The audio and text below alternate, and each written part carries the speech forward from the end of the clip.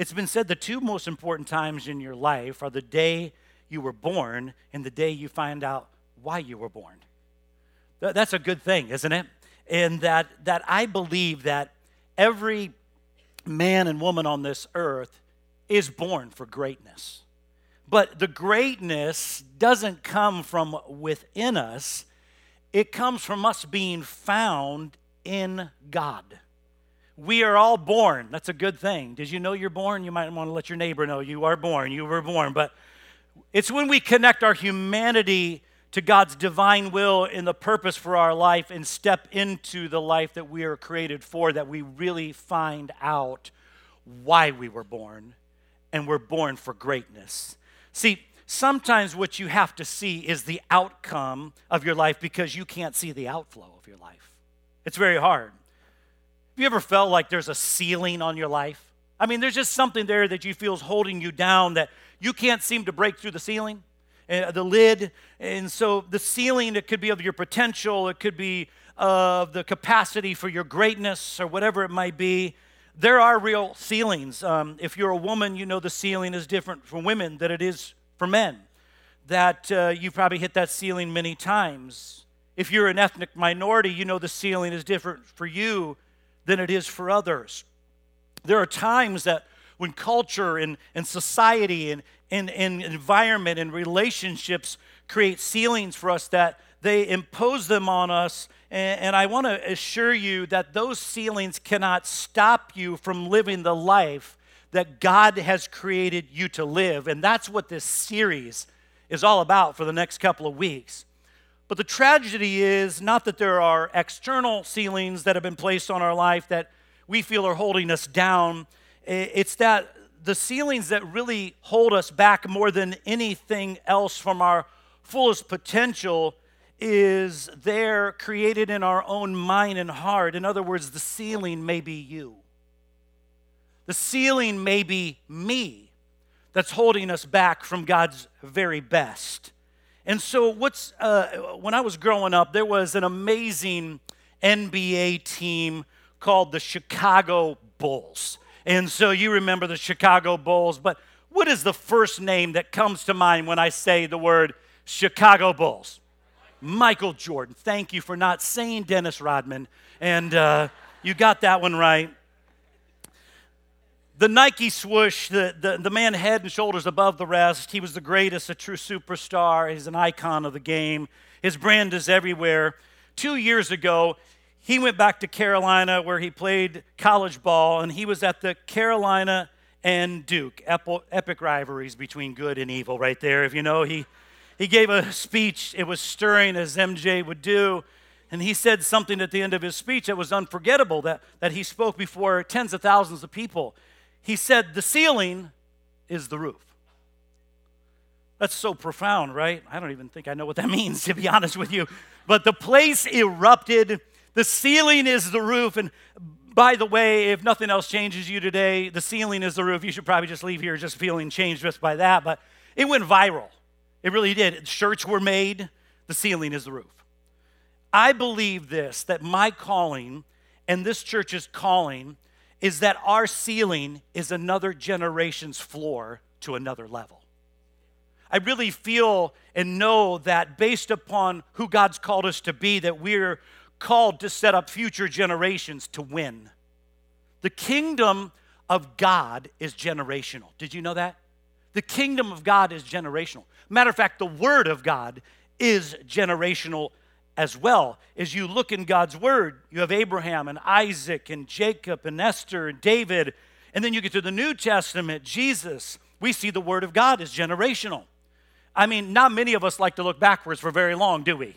No, because we like to look forward further down the road. If you have your Bibles, turn with me to Psalm chapter 45 and verse 16. It's on the screens as well here in just a moment.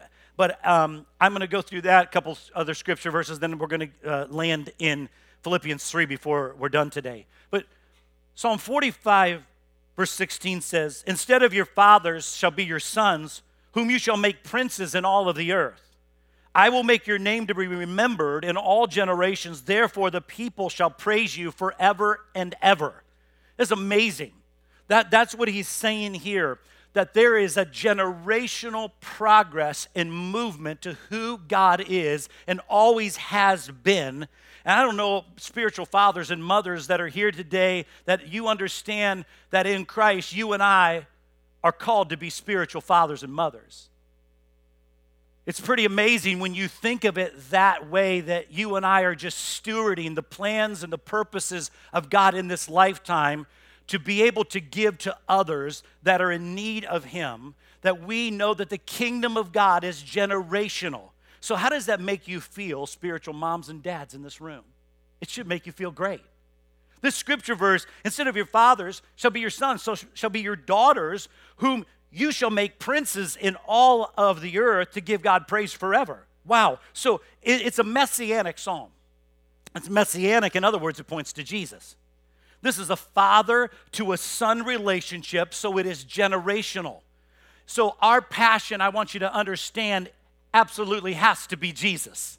There's no ands, if, buts about it. Our passion is the Lord Jesus Christ. It's not about the brand. It's not about the logo. It's about passionately following Jesus Christ. And if you believe that, say yes. Amen? I hope at the celebration of my life service that it was said that I passionately followed Jesus. Now, I didn't say perfectly because I have not done that, but passionately followed Jesus. You know, when you get to funerals, at most funerals, most people lie. You know what I'm talking about, right? You know, I had the honor to do and preach my mom's funeral, and I didn't have to lie because she lived a life of Christ-like character in everything that she did. I didn't have to lie. People got up and spoke about her life. They didn't have to lie. They spoke about who she was and the amazing difference she made of 76 years of her life. I hope that it can be said over us that we passionately followed Jesus in this lifetime. We followed Him. See, the first church understood this. The first church in the New Testament, it wasn't consumed with how deep their theology was or what side of what issue they would be on. Can I hear an amen? Yeah, and I'm sorry to say that in our day, most wrangles and quarrels and communication and miscommunication has come around this issue on how deep are you on your theology? What side of this issue are you on? The first church was just passionately in love with one person, and His name was Jesus Christ, because that's all that matters. Amen? I'm all for great theology, understand that as I get up here and speak, and I understand and making sure that's right. I'm not minimizing that, but sometimes we've made the peripheral more important than the person of Jesus. And if you passionately pursue Jesus, you will be affected by people who pursue religion, and they will hate you. If you are passionately in love with Jesus today, you will affect others that have mediocrity and live a mediocre life. When you live passionately for Jesus, you will redefine success in your life. And success, you know, cannot be defined by where you are at or how high you go. When you are pursuing Jesus, He will take you to a hill called Golgotha, the place of crucifixion. Not many of the disciples were found there. Not many were at the feet of Jesus when He hung on the cross. But the Bible says there were a few: John, his mother, and Mary Magdalene. When you understand that you and I were born for greatness, what you get is it seems like though you are going backwards for a little while before you even go forward. And if you're going to pursue Jesus, everyone might not be clapping for you. Matter of fact, there'll probably be a lot of people against you. You might not have many followers on your social media accounts. But Jesus said this of Himself in John 6. He says, I am the bread of life. And then He follows that. Whoever comes to me will never go hungry. And whoever believes in me will never, ever be thirsty. And here's what I want to say about that is people are tired of coming to church and there are only crumbs left when Jesus has promised the whole loaf of bread of who he is. Amen? People are looking for a new resurrected life. And we have to understand that this church's one passion is the Lord Jesus Christ. And that should consume us more than anything else. That if you ask me how and when I get excited, it's when I start talking about Jesus. My heart starts beating a little faster when I start thinking about Jesus and what he has done. You know what it's like when you're really excited about something and you have to tell yourself to settle down? How many of you are with me? Right? You're like, wow, this is coming. I see it. It's coming. I mean, you could walk into Starbucks, you order, you take a deep breath, you're already excited, your heart's already pounding. You can't wait to go through the line. You can't get out of my way. I can't get out of my way. I just want to get to the cup of coffee that I smell because, man, I am so excited about this. You have to calm yourself down. Or when you're in the line at Chick-fil-A. Yeah, you know what I'm talking about. Chicken. You just can't get it out of your mind, right? It's only thing you think about and you get stirred. But you realizing something you're so excited about, you're just like, man, I got to calm down a little bit here. When I think about the Lord's goodness and all that he has done for me and how much he loves me. I mean, can we just be passionate about Jesus, church? Can we just be passionate about Jesus rather than what side we are or not on? Can the church of Jesus Christ just be passionate about the one who gave his life for us? Can we just be passionate about that? You know, it's amazing. The early church got it right. There's some that didn't get it right, but for the most part, they did. But then you go into years back in church history, and you see many of the theologians that started dividing issues and the craziness, and you can go in and read all about that. It's just crazy, the things that they argued and they quarreled about. It got ridiculous rather than staying passionate about who Jesus really is. Crazy. Success will not be defined with where you're at, but it will be defined by your obedience. And if you're going to follow Jesus passionately, he's going to take you some places you won't even know how you got there, and you're not even sure how you're going to get out, because that's just what it means to follow Jesus. In Matthew 19, verse 27, Peter said it this way. He answered Jesus and said, "We have left some things to follow you." Is that right? We have left those things that we didn't care about anyways. Is that right? No, he says, we left everything, Jesus, to follow you. What then will you have for us? It's amazing. It shows the disciples maturing. How many knows the disciples were called to mature? We're called to mature. We're called to maturity. Then we're not going to stay the same.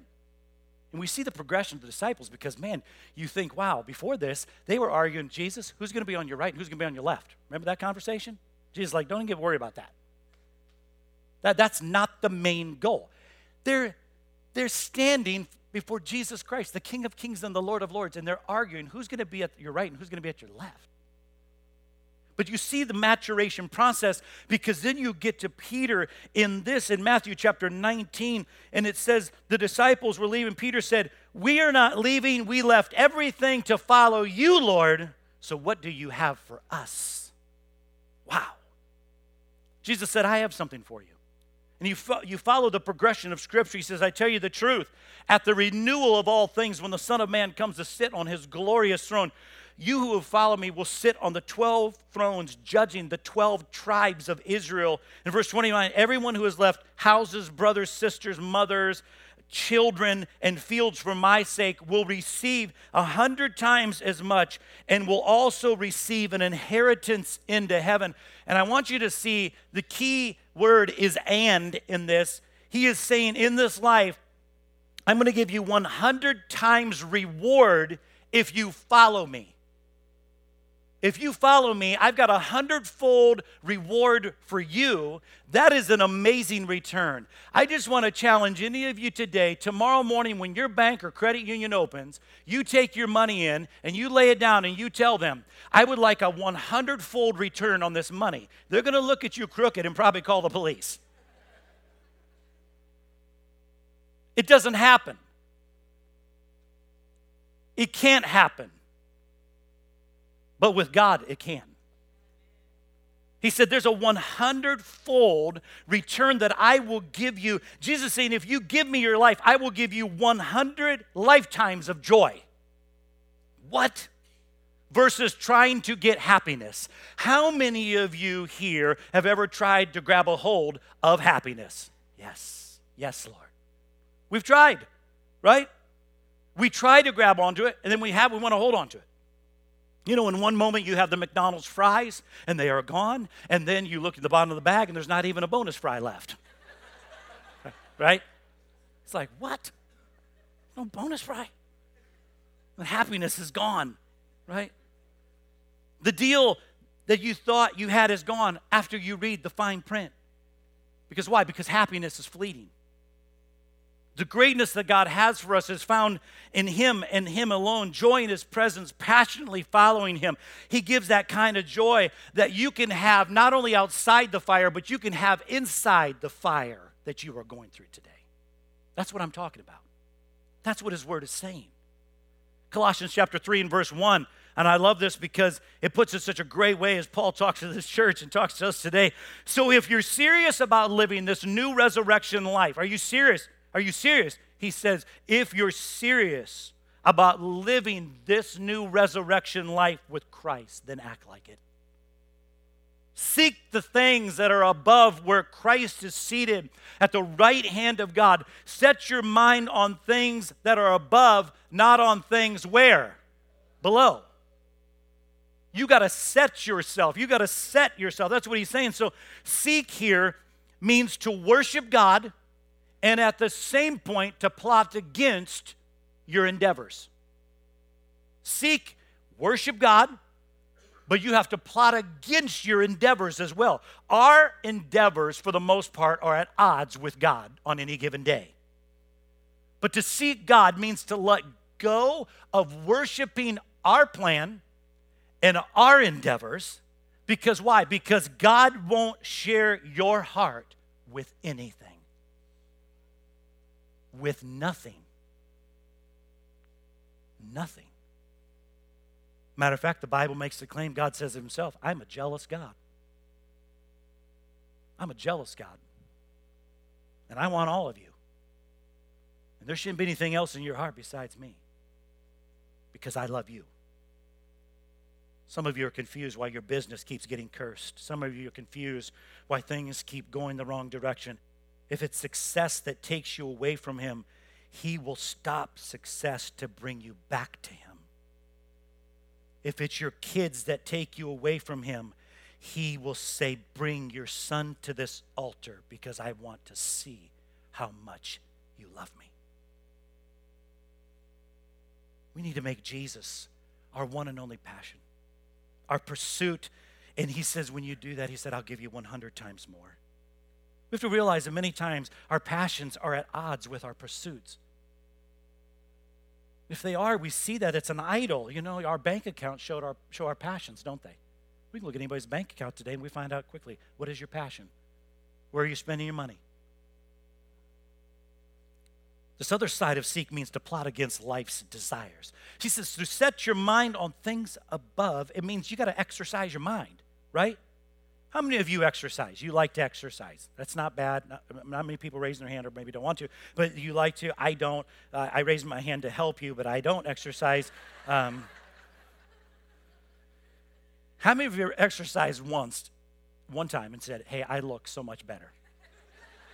Thank you. Thank you for that hand. Yep. Right. It's because you realize what? Well, exercise is more than a one-time thing. Right? But if all you do is exercise once, it's not growth. You have to keep doing that and go after it because it's a daily routine. So our daily passions need to be Jesus. There are different levels that we need to work out our exercise. Well, he says in this instance, you need to exercise your minds continually, putting your thoughts on the Lord Jesus Christ. Josiah, my son, he's working out and he's been going to the gym, and he'll come in at night and say, wow, I had a good workout at the gym. And he says, my legs and my arms hurt. He'll say that the next day, and I'll say, that's exactly why I don't work out, son. But,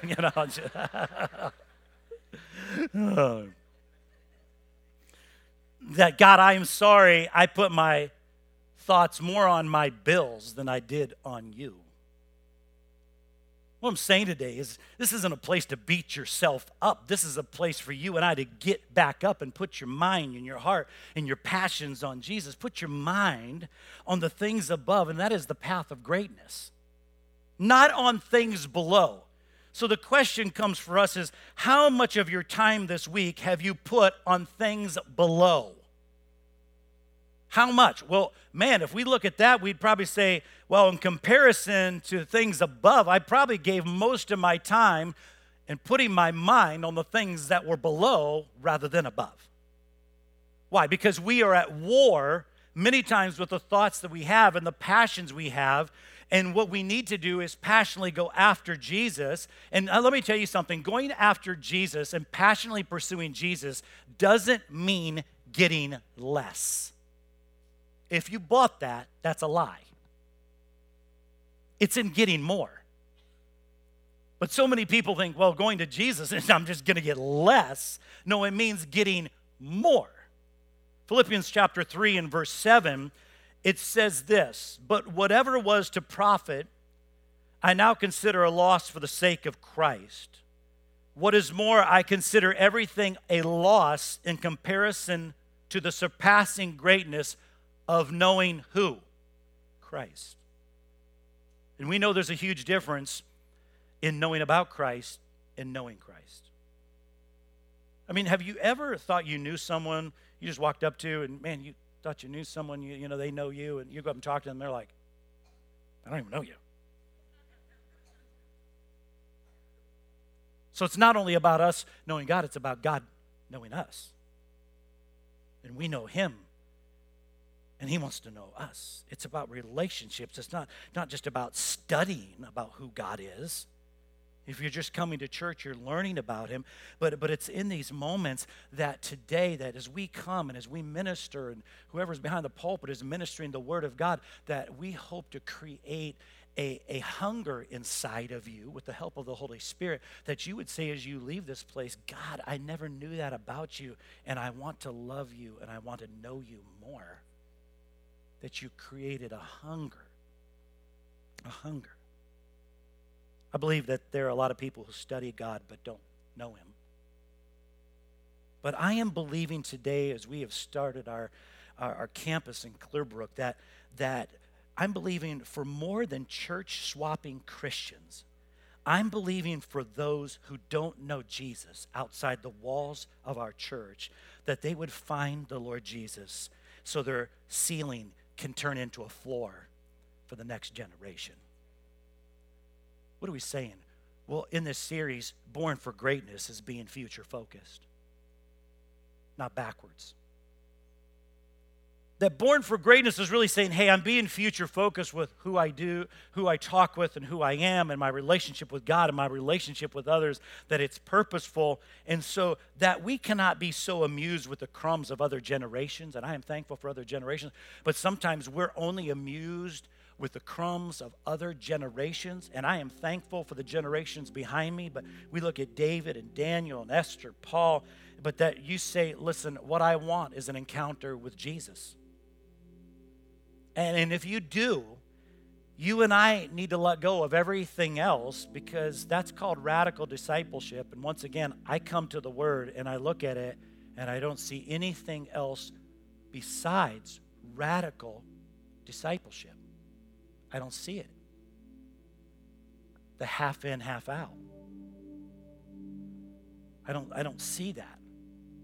I can't look at God's Word and Jesus' words to me and say, well, it's, if I really want to do this, or I don't know, I'll take this and I'm not going to take that. But that I give up everything for the greatness of knowing my Lord. That when we passionately pursue Jesus, nothing else really matters. When I pursue Him, He's all we care about. So, like, I'm married to Kristen, and I've been called to passionately pursue her. So that means that in my pursuit of her, I'm not going to pursue other things and other people. So that works the same way with God. Many times we don't equate it. We never turn that. But that if I'm going to pursue the Lord, then I'm saying, hey, I left everything to follow you, Lord. And yeah, I don't get to sing all right all the time. But Lord, you are the object of my desire. And I'm here to please you. Philippians 3, verse 12. Here's the pursuit challenge. Not that I have already obtained any of this. Paul says, I don't have it all down. I love Paul. He's just being real. I don't even have it all down. I haven't even obtained all this. You know, so if the Apostle Paul doesn't have it all down, then stop being so religious and thinking we do. But I press to take hold of that which Christ Jesus took hold of me.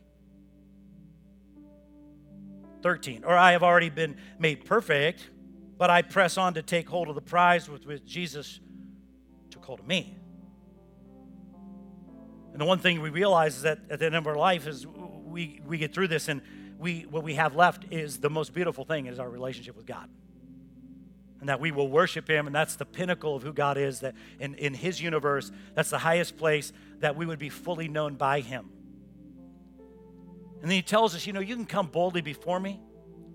And many times we don't come because we have maybe this invisible ceiling. We have this thing that's in our life that we've added things into our life that are keeping us like excuses. We use excuses in that from keeping us being passionate in our pursuit. We have these excuses that we give God all the time that you know, I can't do that because I'm too busy here.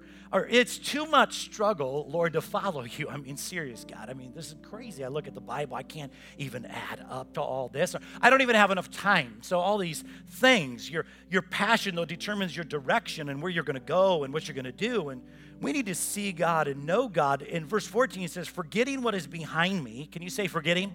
Forgetting. What is behind me, below me, and strain towards what is ahead. He says all of us who are mature should take a full view of things, should have this view of things. And I love this. And if at some point you think differently, I love this, that too God will make clear to you. Wow, God's got it settled, that means. You know, you may not see it this way, but God says, hey, I'm going to make it clear to you. That's his job. Only let us live up to what we have already attained. Well, what does that mean? Keep going in your direction in the passionate pursuit of Jesus. So what I'm telling you today is get back off the floor. Come on, get out of that valley. Come on, step back into that destiny that God has called you to live because you were born for greatness. Don't stay there. Good feet in the meter. Keep moving forward. Keep going passionately after him. He says, so keep headed that direction. That's what he says. Keep attaining that. That's where you should go. Join together in my example, brothers and sisters, and just as you have us as a model, keep your eyes on those who live as we do. Some of us in this day, you may have trouble looking. Who should I be looking to? What should I be doing? You should be looking, and I should be looking to those who are a model in the faith. And keep your eyes on that rather than what the world has fed us. Look at this, look at that, feed into this, buy that. He says, this is what you should do. You should find people that are further ahead of you in your faith, and they are models, just like the Apostle Paul was and is to us today. He says, you should look to them. You should look to them as a model. And so he says, for as I told you before, now I tell you again with tears, many live as enemies of the cross of Christ. And he says there's a destiny for them, just like there's a destiny for those that follow Christ passionately.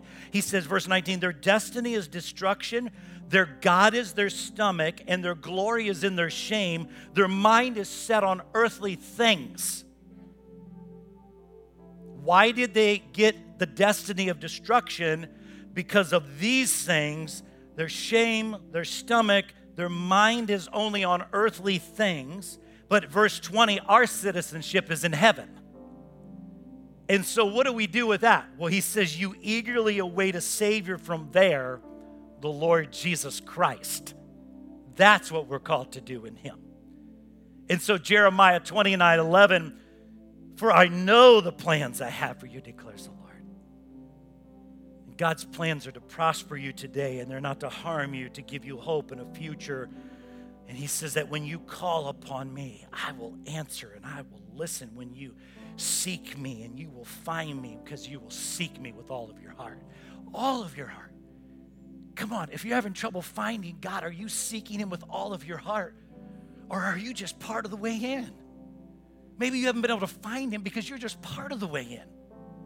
He says, you find me when you seek me with all of your heart. That there are things today that in our worship time, you're giving up. You're giving God praise, but also you're giving up stuff and junk in your life, right? God, I can't praise you effectively when I got crap in my life. When I got stuff that's going on in there, there's ceilings that I've placed on my own life, thought patterns, thinking below, that when I worship you, Lord, I'm giving that up. I'm giving up worth to you. I'm praising you. So the Bible says, hey, if he gave up his son for us, wouldn't he give us? This is how much he loves us. So the Father has drawn us to his heart. So the way to greatness is this. If you try to hold on to your life, he says you're going to lose the whole thing. Listen, I'm not sure what you're trying to hold on to today. But listen, if it's the things below, he said you're going down with the ship. It will sink. So I'm not sure what you're holding on to today. We realize that when we come and passionately pursue him, we gain a whole lot more than we ever lose, that's for sure. 100 times. What happens, you understand that access into certain environments is based on who you know, isn't it? That you only get into certain places and the proximity sometimes because it's who you know. And so you have access. So what do we get when we know God? Well, it gives you access into realms that you and I have never been to before. That knowing who God is and him knowing us today gets us access to places you and I could never, ever get to in our own strength. But he gets us there because we know him. Amen.